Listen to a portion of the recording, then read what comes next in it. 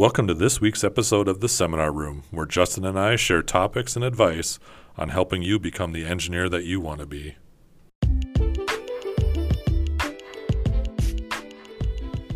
On this week's episode of The Seminar Room, we'll be going over topics such as imposter syndrome, and Tony, myself, Justin, and Emily will be sharing some stories and some advice on that. We'll also be going through topics like the question of the week, how to interact with the Seminar Room podcast, and we also have a special little surprise that hopefully happens a few more times in the next few weeks. Right. We also cover some tips on taking notes as well. Ah, yes, notes.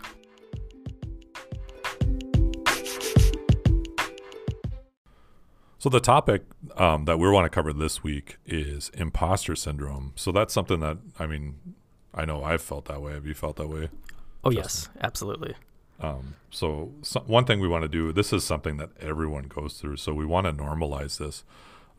So we're going to share some stories, and then later on in the episode, Emily will come in and share a story of how she felt like this too. So we're going to get 3 different perspectives today, but moving on, if you have stories to share, feel free to share those imposter stories. I mean, I want to normalize this. I really think it's important. Do you agree that it's important to understand that other people feel this way too? It's right, absolutely. Like everybody goes through this. I mean, it was even humbling to hear Ron talk about how he had a moment of feeling like this at MIT. Right. And when Ron feels something like that, then you can really assure that, like, oh, this is something that, yeah, even the greats, quote unquote. The great Ron Elseth felt imposter syndrome once. That's amazing.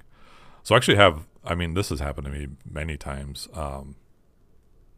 And I think that's one of the great things about having that requirement that the facilitators, at least for the Bell program, have, at least 2 years of industry experience. So the story that stands out in my mind that I really want to share actually happened before my first day at AMI.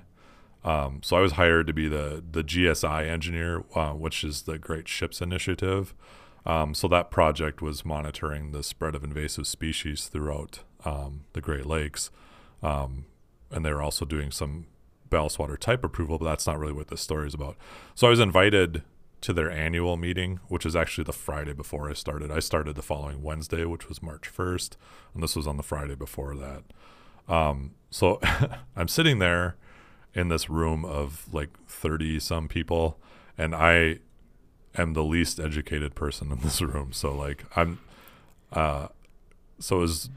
I hadn't finished my bachelor's degree yet. My supervisor from AMI is a PE, and he had his bachelor's in civil engineering. But we're the only people without master's degrees and PhDs and many, many, many letters after our names.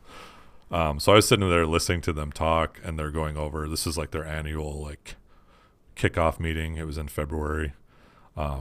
So I'm sitting there listening like, oh my God, what am I even doing here? Like, I have no idea what flagellate or I can't even remember protozoas and stuff like that. They're talking about organisms, zooplankton. Genus, like a genus species or whatever. Like in the animal kingdom, your genus or whatever. Right, yeah. And, this organism has a hard carapace and this organism does not. So we have to analyze these as different. It's like, oh my gosh, I don't even know what I'm doing here. But anyway, they had lunch and I was, mingling because that's what you do. I have to meet, these are the people I'm going to work with. But, and then after lunch, they started talking about equipment. And then that's when I really learned that now I'm the most knowledgeable person in the room because now we're getting into my specialty. So, throughout this project, I was really able to utilize the broad skill set and all the project experience that I got at IRE, and that I was exposed to, as well as, the problem solving skills and the professionalism skills. So, even within a few months, I had reverse engineered all of the equipment. I'd even upgraded those equipments and created the drawings and documentation and operating manuals. And I was actually beginning to organize teams and getting different teams in different states on ships all over North America. So, I quickly learned that, you can't know everything, right? So I quickly learned that there was things that I knew that those people didn't. So I mean, that's that's my imposter story. Right. There's always that area of expertise you can become if you can be open to looking for it. Right. When you see the situations. Yeah.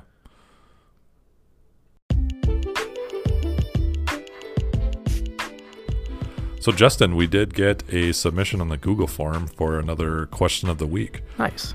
So this is from an anonymous student, and they say, I have a hard time staying motivated when trying to reach my professional development goals. Do you have any tips to help me see my goals with a more level head? That's a good question. This is a good question. We should probably think about that one for a little bit, then we'll come back to it. That sounds great.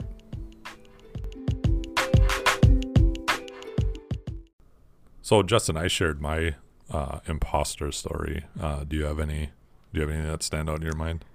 Yeah, I have a pretty good one. And for those through the Bell program have probably heard clips of this, but not the whole story.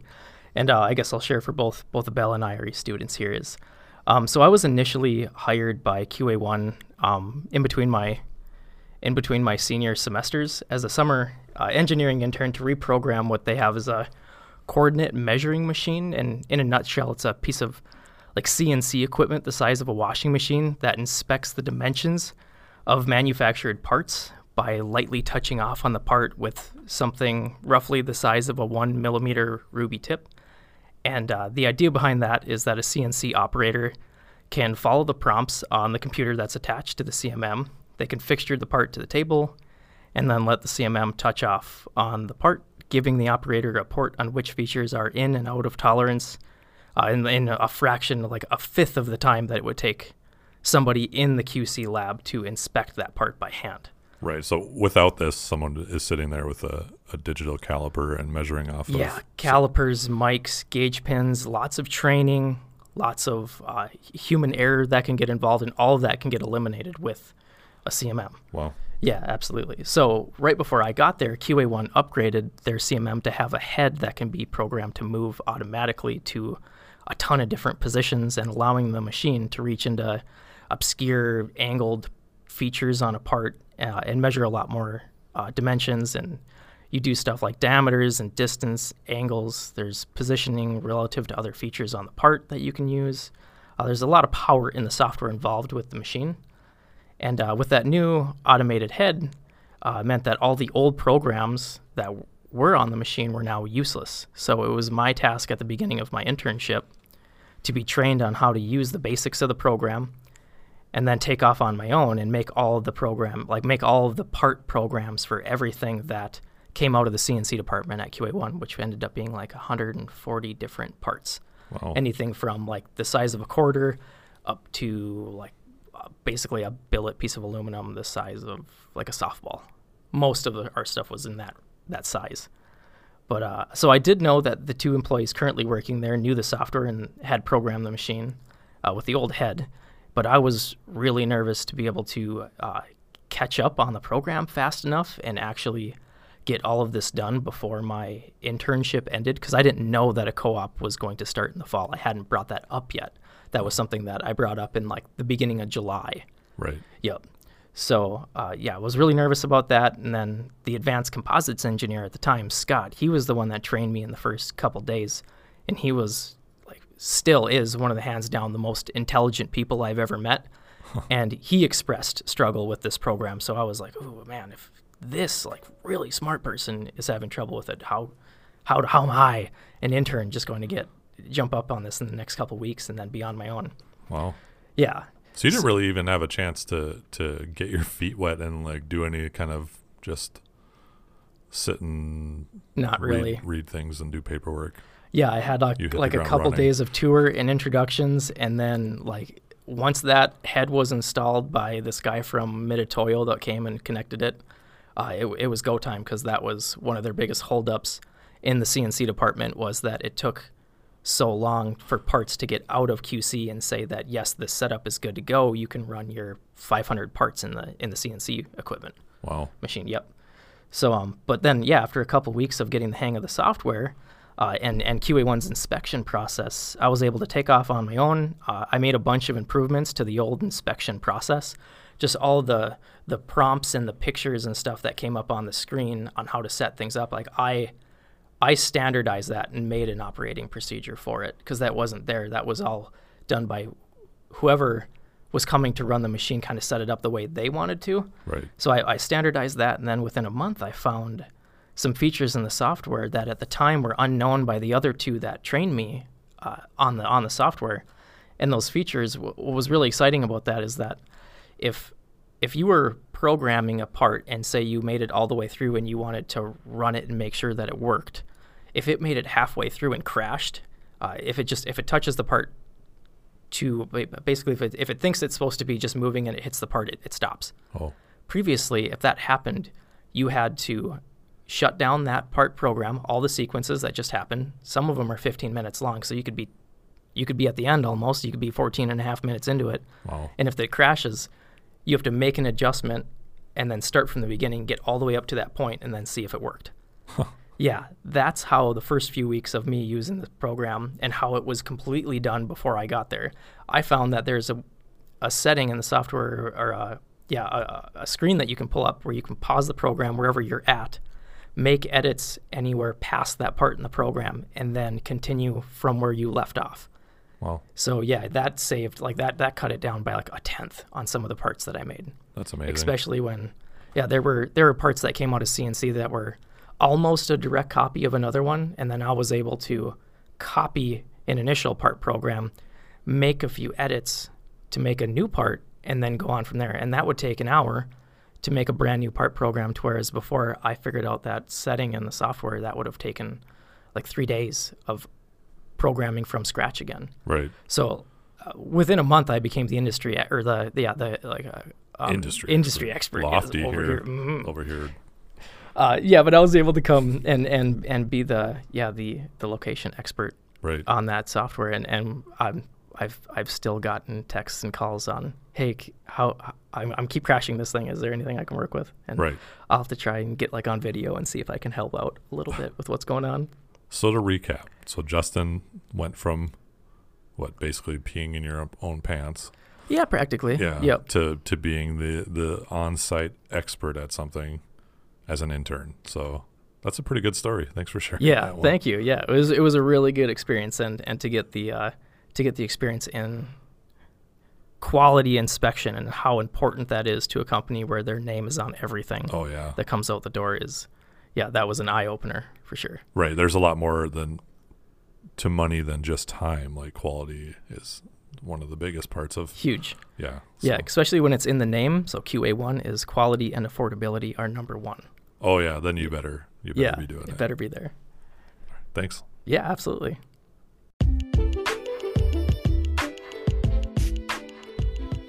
All right, so let's get back to that question that Tony asked earlier. Okay, so that question again was, so the person is having a hard time staying motivated with their professional development goals, and they're wondering how some tips or some ways to see how their goals with a more level head. So I actually have two thoughts on this, and feel free to chime in if you feel the need, Justin. Absolutely. So maybe the goals you're setting aren't truly meaningful to you. So if you think of the M, I mean, we've thought of that M before as measurable, but let's also think of that M in SMART goals as meaningful. So as we're changing gears from being students to being our own person, being a professional engineer, we have to get out of that mindset of creating goals that we think maybe our facilitator or professor wants to hear. So maybe it's just a matter of maybe reformatting those goals into something that's more meaningful to you, and that will help. Right. This is a good time to start thinking about how are these goals going to affect your life and your professional life in 5 years. Right. And then my other thought on this is maybe that goal is just a little bit too lofty. So maybe you need to break that goal into more components so you're not getting burnt out. So I always think of goal setting like you're standing at the bottom of a staircase looking at the top. You can skip maybe 1 or 2 steps but most people can't really jump like 10 steps in one shot. Well, you can with your daddy long legs, but I'm limited to like 2 steps maybe. I said most people. I'm not most people. Basically if you think of it, like, to get to your goal, you have to go step by step.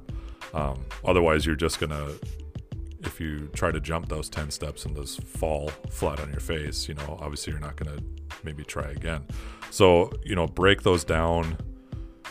I guess what I'm getting at is maybe that goal is attainable, but it's not really, the steps you're taking aren't really realistic. So, all those components of a SMART goal, your goal might be attainable, but you just might have to break that goal up into a couple things. Does that make sense? Yeah, absolutely. Yeah, it's like the action plans that are underneath those SMART goals are arguably more important than what the goal itself is. Right. The journey is almost, it's as important or even more important than the destination. Philosophical Tony over here. I love it. This is more conversational reading with Tony. Philosophy.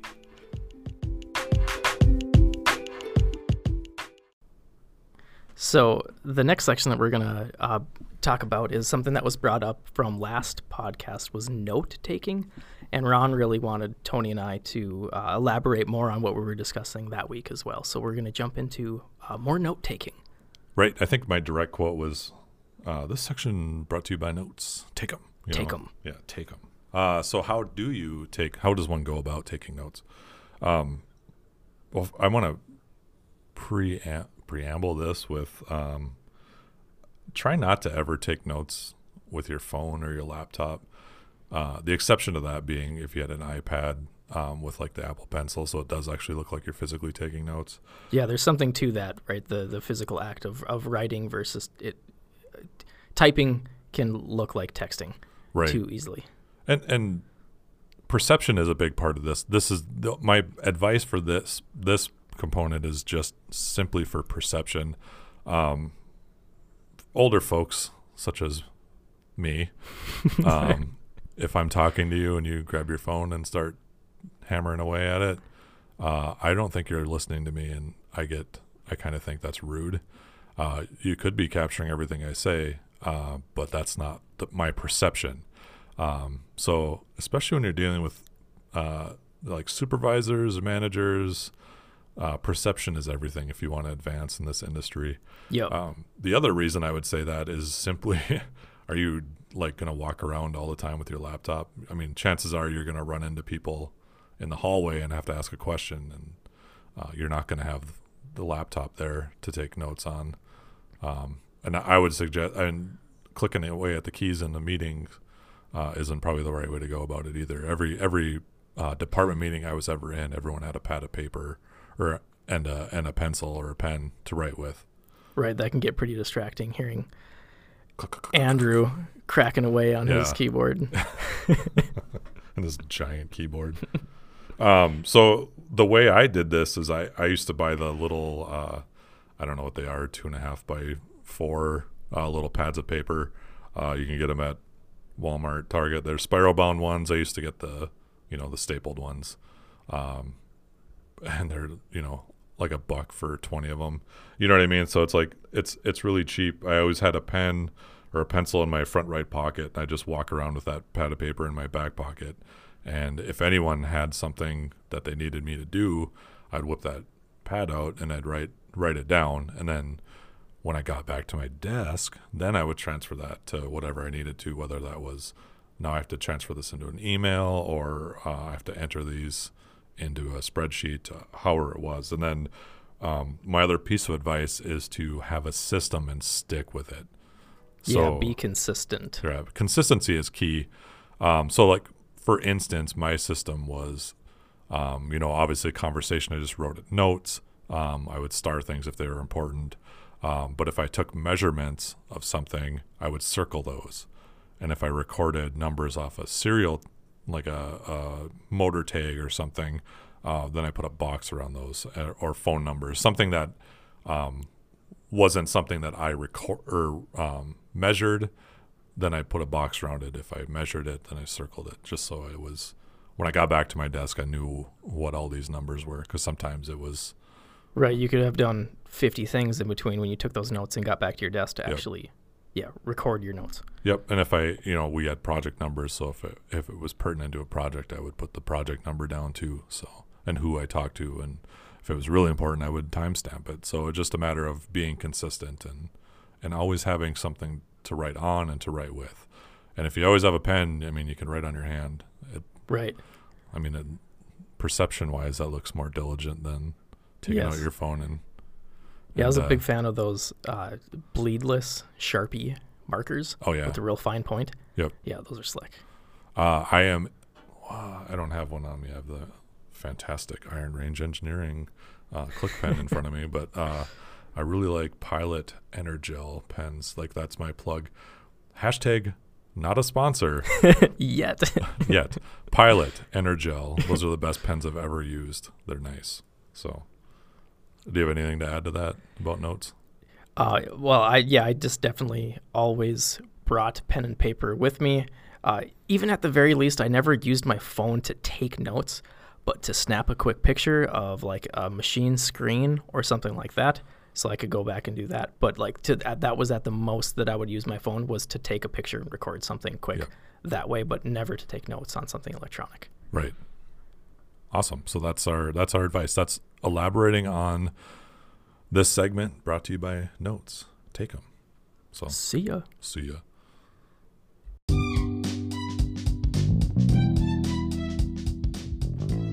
All right, so we have a special event today that we're going to be doing here. Justin, can you explain what we're doing?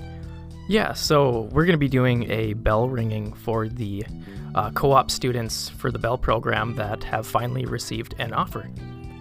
Why do we ring the bell? I know, like at IRE, that was a thing where we only rang the bell when we got a full-time job. So why are we ringing the bell for a co-op? Right, because with the Bell program, it's pretty much the basis of what this program survives off of, is that the students get their co-op. So we're going to make it as special as ringing the big bell, but just on a scaled down version. So we rang a coffee pot, or like a personal coffee maker size bell. When I was here, that was the lunch bell. So every time that rings, I get kind of hungry and think that, there's free food. Oh, that's good. Yeah. It's just as special, just not as hunger satisfying. But let's get to it. Let's do it.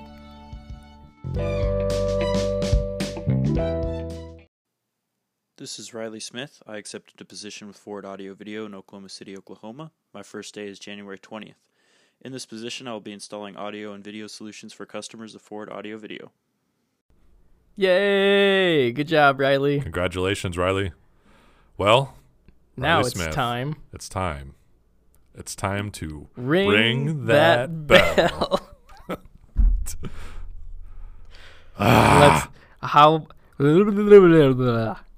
We should just leave this in there. Ring the bell, Riley. Do it. Do it. You have no control over this. Do it.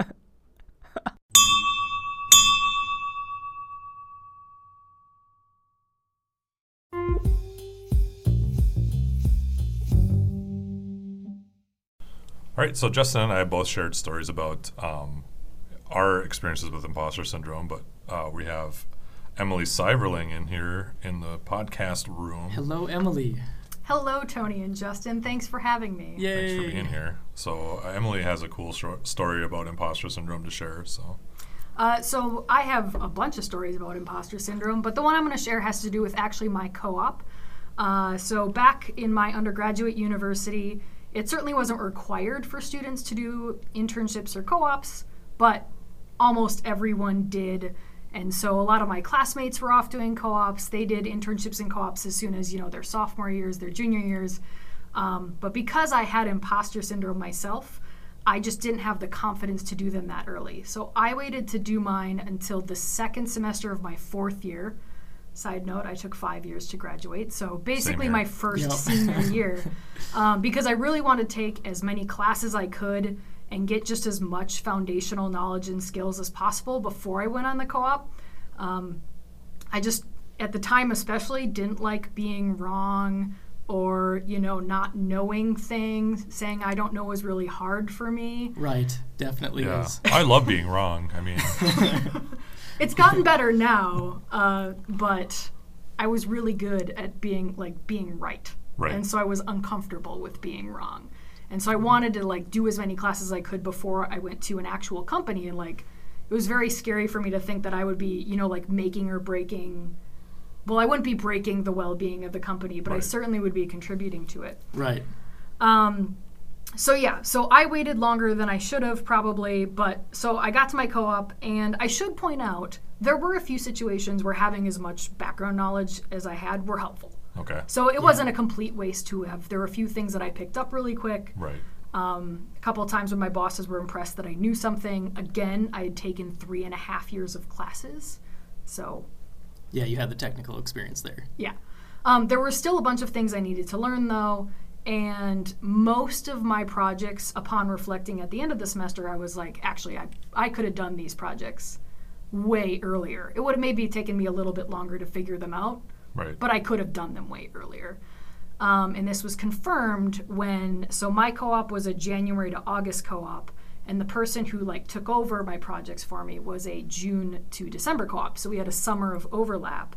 And one of my responsibilities that summer was to train this guy. Do I use a pseudonym? I don't know. Let's call him James. James? James. I like that. Is his name, but not really. Anyway, so James was supposed to take over to me, and when I first learned that I was going to train someone, I'm like, cool, yeah, tell me about yourself, James. And I was like, so I just finished my first year of college. And I went, oh man, I'm training someone who just finished their freshman year, and I was doubtful at first, but then by the end of the summer, it was like, he's going to do great on these projects. I had complete confidence in his ability to do them, even though he had walked in. And so by the end of the summer, I was definitely kind of regretting that I had put off co-op for so long, because I could have done it way earlier. Right. That's a great story. We'll come back with some advice after this. Yes, thank you. You're welcome.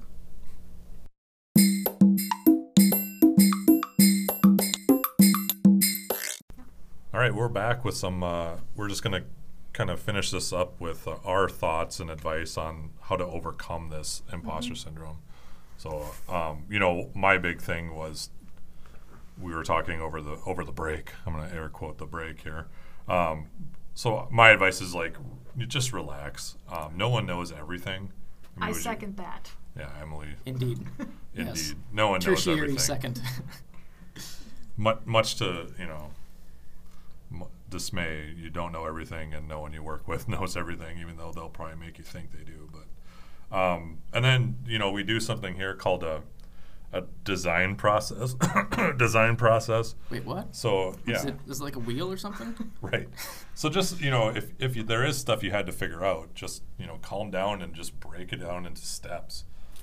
We did that in setting goals and action plans when we answered the question of the week. So break things down into steps that are manageable. So is anyone else?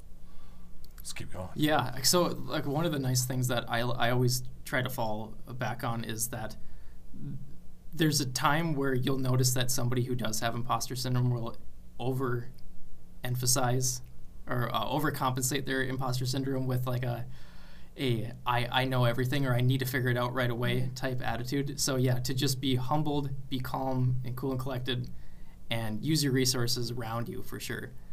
Find out who's experts in your areas or in your company, and then just keep note of that, and that'll help with when you're stuck or you feel like you need some help. You know who to call. Did you say contact. note? Note? Did you say keep note of that? Yeah, keep note of that. Notes? Yeah, we talked about notes already once today. Yes, you might want to have a place in your notes where you just keep a list of who is the expert in what. Right. Yeah, so I found one thing that when I was on co-op was, even today, it was really helpful, is I always have a notebook with me to take notes on things. The only time I didn't have my notebook with me on co-op is when I went into the clean room, where I was not allowed to take my notebook in with me because it's a clean room. And it was a particle-free room and everything, so had to be very careful. But otherwise, having my notebook with me was really helpful, because if I could take notes on everything that I was hearing whenever I was having conversations with people, I could then review those notes if it was something that, didn't lock in my memory right away. Like if I was having a half-hour conversation, I'm not going to remember that whole thing off the top of my head. But like taking notes helped me. And then also I can note, I still do this today, like things I need to look up later. Right. So, if there is something I don't know and then my imposter syndrome is like, oh my gosh, I don't know that. It's less of a problem because I put a little star next to a word or phrase or something, and I just know to look that up later. Right. Right. That can be as simple as just like the jargon thrown around at a company. Right. It like, as embarrassing as it is for me, being such a gearhead, is I didn't understand like thread pitch lingo. Like I would hear quarter 20, and like for the first couple days, I was like, what's quarter 20 mean? And then finally I was like, oh yeah, we're talking about like threads and the specs on those. I was just thought it was fine thread and coarse thread. Right. So it was little notes like that I picked up on and took. And you can also sometimes just like, if you're talking to someone, just ask them right away. Like they're like, the people who hired you are aware that, one, you're student engineers, and two, regardless, even if you were, a professional engineer, if you're new to the company, you just might not know the lingo. Right. So, it's okay in some situations, especially if it's one-on-one, to just like pause someone and be like, so when you say insert here quarter 20 threads. Quarter 20 threads. Yeah. Or, well, threads. But if you say quarter 20, like, what do you mean? Oh, thread pitch. Okay, well, now I know what you're talking about. Right. Okay, that makes sense. And it's okay to say, oh, wow, I feel dumb. I didn't even think about that, but thank you for clarifying, What I found is that a lot of times, if you're not asking questions, they get really worried that you're just sitting there spinning your wheels at your desk or pulling your hair out. So there's a balance between asking too many questions and not enough questions. But and then one way I always kind of overcame this, if someone asked me to do something and I didn't know what I was doing, I'd say I don't know, but I know how to find out, or I know I can find out. And then another thing I would do to kind of calibrate how well I was doing was to ask, how long do you think this task is going to take? Yes. And then I have something to gauge, like, okay, I finished this like a lot faster. So either they have really low expectations for me, or they just didn't have a good enough background on, my process or what the job would actually entail. But that's another way, just little things to ask. Does anyone else have anything to add to that? With back to my story on the CMM, when I found out that the program had the ability to pause midway through and then make edits and then continue from where you paused. Before I knew about that, I spent 40 hours on one part. I should have stopped after 2 days instead of powering through it for 5 to ask my boss and say, hey, how long do you think this part should take, and should I move on to something else and forget that part, because it wasn't going to come up in the it wasn't going to go through production for a while. It was just the one I was working on. So I could have had time to work on parts that were coming up in the CNC process to get manufactured. So that was like a failure or a learning point for me to be able to take a step back, get humbled, and realize, you can ask for help, or maybe just need to move on and come back to it later. Right. Well, I think that's about all we had to talk about today. I hope you enjoyed it. So I think the final thoughts are you just heard from 3 different people who went into 3 different industries and had multiple imposter syndrome experiences. So you're not alone. No, it happens to everyone. Yeah. It still happens sometimes. Yes, indeed. Yeah, I talk to Ron once in a while, and he'd be like, I don't think I belong here. But in some way, you feel like you are completely involved and belong there at the same time. It's a strange quality that Ron brings. Yes. But it's good. All right. Well, thanks, Emily, for joining us. Yes. That was Thank awesome. you for having me. Very I fun. enjoyed it. Good job today, Justin. Thanks, Tony. I think this went really well. Good job today as well. Thanks. All right. right. Talk to you next week. Bye now. Bye.